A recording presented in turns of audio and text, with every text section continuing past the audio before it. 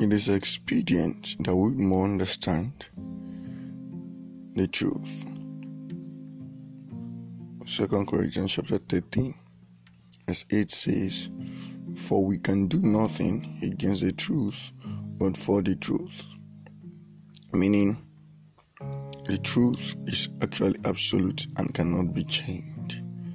And Jesus also said, "And ye shall know the truth, and the truth, and the knowing of the truth will set you free." There's a difference between knowing the truth and there's a difference between the setting free. It is the acknowledging of the truth that sets you free.